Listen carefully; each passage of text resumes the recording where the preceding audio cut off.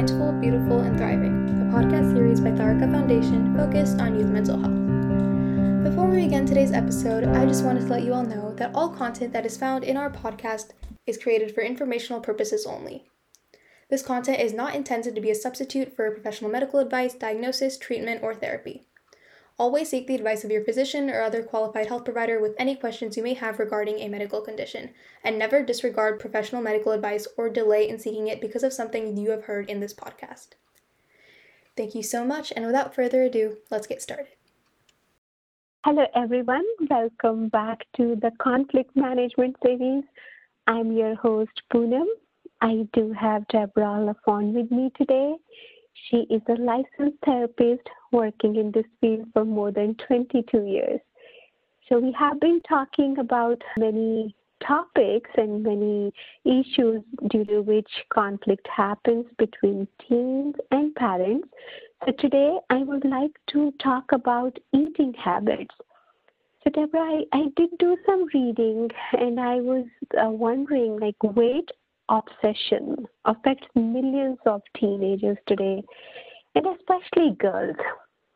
So I wanted to ask you, do you see more eating disorders among girls rather than boys? I think there's a cultural expectation and pressure for girls to look a certain way, and whatever's in fashion at a particular time in history. So then every girl or woman thinks she needs to look like whatever is the cultural norm or expectation. And then that's where social media really plays a role. It has images, one sort of image or one body type that is desirable or that is appealing or that what everyone's supposed to look like. And then when girls or teens look at that and say, oh, I don't look anything like that, it can cause eating disorders or body dysmorphia or dissatisfaction with the way that they look. So yes, I would say weight obsession in particular is much more common in women and girls than with men or boys. Yeah, that's interesting study and fact. So Deborah, I was wondering, what should our parents do if they are raising up a girl?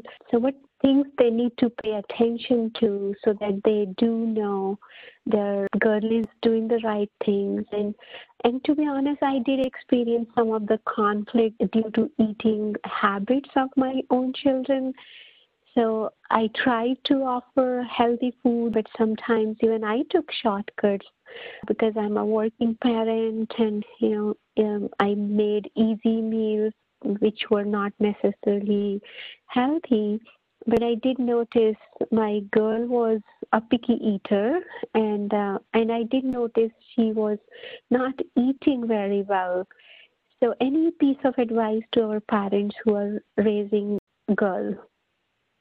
First, it's important to cultivate a healthy body image in everyone, but in girls in particular, I think need to know that they are unique. Their body is beautiful as it is. They're beautiful as they are. It's acceptable. They don't need to fit a mold of anyone else. So finding a way to accept their body, but not focus so much on looks in general, because there's a lot of cultural pressure for women and girls to look a certain way, or the main focus is on their appearance. So helping your daughters cultivate other things that they feel good about and have self-esteem in, whether that be academics or volunteering or sports or other things that are outside of their appearance, that would be one thing. And then also another thing that's important is there's no bad or particularly unhealthy food. It's just all food. It's fuel. So what happens with disordered eating or disordered body image, disordered thinking, is that one group of foods or certain foods are labeled as bad, others are healthy or good. Oftentimes that's code for eating disorders. Healthy means they're going to restrict their calories or they're only going to eat certain food groups. So of course you want to have healthy eating habits overall, but just it's all fuel. So you have to decide what kind of fuel you want to put into your body. And it's okay sometimes to have food that maybe is not the best fuel, but you want to overall have healthy eating habits. And that's where parents can set that example by having that, but then also not labeling it as bad if they eat a food or a special treat. That's also okay. For example, you wouldn't want to live on cookies alone, but it's okay to have cookies. It's okay to have treats. They're not bad, but you don't want to live on those. So you want to cultivate healthy eating habits and a healthy body image. Those things are really important. And then paying attention to your daughters, watching if they're restricting how much they're eating, watching if they're spending a lot of time in the bathroom, if there's significant weight changes, and then making sure if they're having negative comments or they're saying things that you're commenting on that and you're getting positive feedback and you're paying attention to that. And if those issues become problematic, that's the time they need to seek additional help so that it doesn't develop into a full eating disorder. Wonderful advice, Deborah. I really like that, eating that balanced food, and it's okay to even, treat yourself with cookies and ice cream once in a while. Everything needs to be in balance. Yeah, don't deprive yourself from certain food thinking it's not good. We need to keep that balance in life. Absolutely fine. So now let's talk about boys. I notice even boys, they strive for perfect body because they want to look muscular, or they do rather, I would say, compulsive exercise. So do you have such scenarios in your practice? Do you see that? I see boys more comparing themselves. So either they are perceive that they're too thin, and so they don't like that because that's not considered the norm. People don't think that they're healthy, or they think they're a weakling, or whatever way that they articulate that, or boys that struggle with weight issues, and then they don't feel like they fit into that mold. And I see more than compulsive exercising or trying to work out a lot at the gym, although I do see that, and I have some male clients, the way that they articulate that, or boys that struggle with weight issues, and then they don't feel like they fit into that mold. And I see more than compulsive exercising or trying to work out a lot at the gym, although I do see that, and I have some male clients that struggle with that, excessive over-exercise and body image issues. But what I see most often is with boys and with men are weight challenges as a result of overeating due to typically depression. So they're self-medicating or soothing, coping with things with food, and then a real struggle with that. So the food provides them that comfort and support. It's what they need at that moment in time to soothe themselves, because maybe they don't have other coping strategies, or they're not getting treatment for their depression, or perhaps they need medication.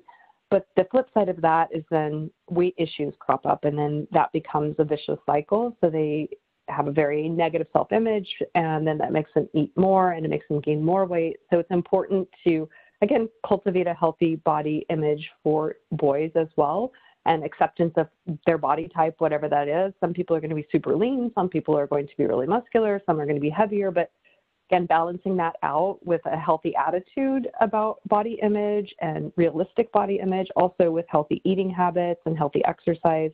All of those things are important. But I don't see eating disorders as much in boys. Not that it can't. I don't see it as often as I do in teenage girls. Yeah, that's right, Deborah. So even I do give that message to my children, people come in all size and shapes, as long as you're happy, feeling healthy, weight less or more, it's not really that important, even though we should keep ideal body weight. But as you said, individuals have different body frame. Right. So right. The healthy feeling is more important. Even having that good habits of exercising and eating good healthy food. So all that is very much needed. So I wanted to bring up another point, especially in working parents and busy families. Kids have different timings, or parents have different timings for eating their dinner, and then they don't spend time together. So I do not know how we can help parents with that kind of challenge. So do you have any advice for them? It's really tough because I have a lot of clients, they're kids, teenagers that I work with that are scheduled until 7 or 8 o'clock at night. So then there's really no time to have a mealtime earlier with the family. So that is a little challenging. And parents are working a lot too. So it makes it really difficult to find a time to sit down for a family meal. If at all possible, I would recommend doing that, because it's a really good time to spend with kids and to spend as a family, and then demonstrate, having a variety of foods. Again, that there's no off-limits food or bad food, but eating together and taking care of your body, all those things. That's an important thing to do, nourishing your body, because then what happens, I notice, is that will be maybe too much fast food comes in or too much takeout, which is not always healthy. Again, it's okay.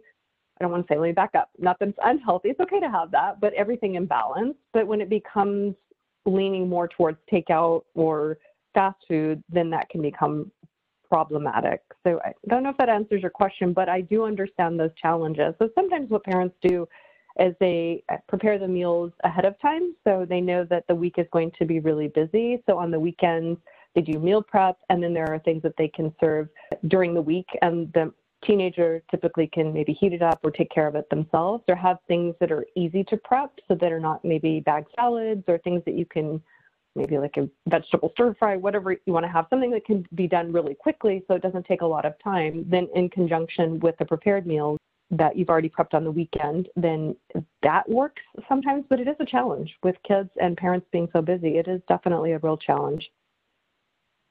Yes, Deborah. So I did pretty much what you are advising our audience. I do keep prepared meals in the refrigerator, and if our timings are not aligning, kids can warm it up themselves, and at least they are eating. I do try to give them homemade food as much as I can, but I'm absolutely fine if they want to eat from outside. But keeping that balance is important, as you said. I think it was great learning for us talking about this issue become, right? Like the food we eat is kind of shaping up our whole body. And as you said, we need to nourish it, right? We need to take care of our body, and healthy body, healthy mind, right? So it's very important to pay attention to our food habits. And I think as a parent, we are kind of the role model for our children also, right? If we are having those healthy habits ourselves, our kids are watching us, and hopefully they will also develop that good lifestyle. Thank you so much, Deborah, for talking to us about this issue today. I would like to talk to you even other few more issues in this series. So thank you so much for joining us today. You're welcome. Thank you for listening to Mindful, Beautiful and Thriving, a podcast series by Tharika Foundation focused on youth mental health. If you like our podcast, please subscribe and share it with your friends. Stay safe and healthy. Till next time.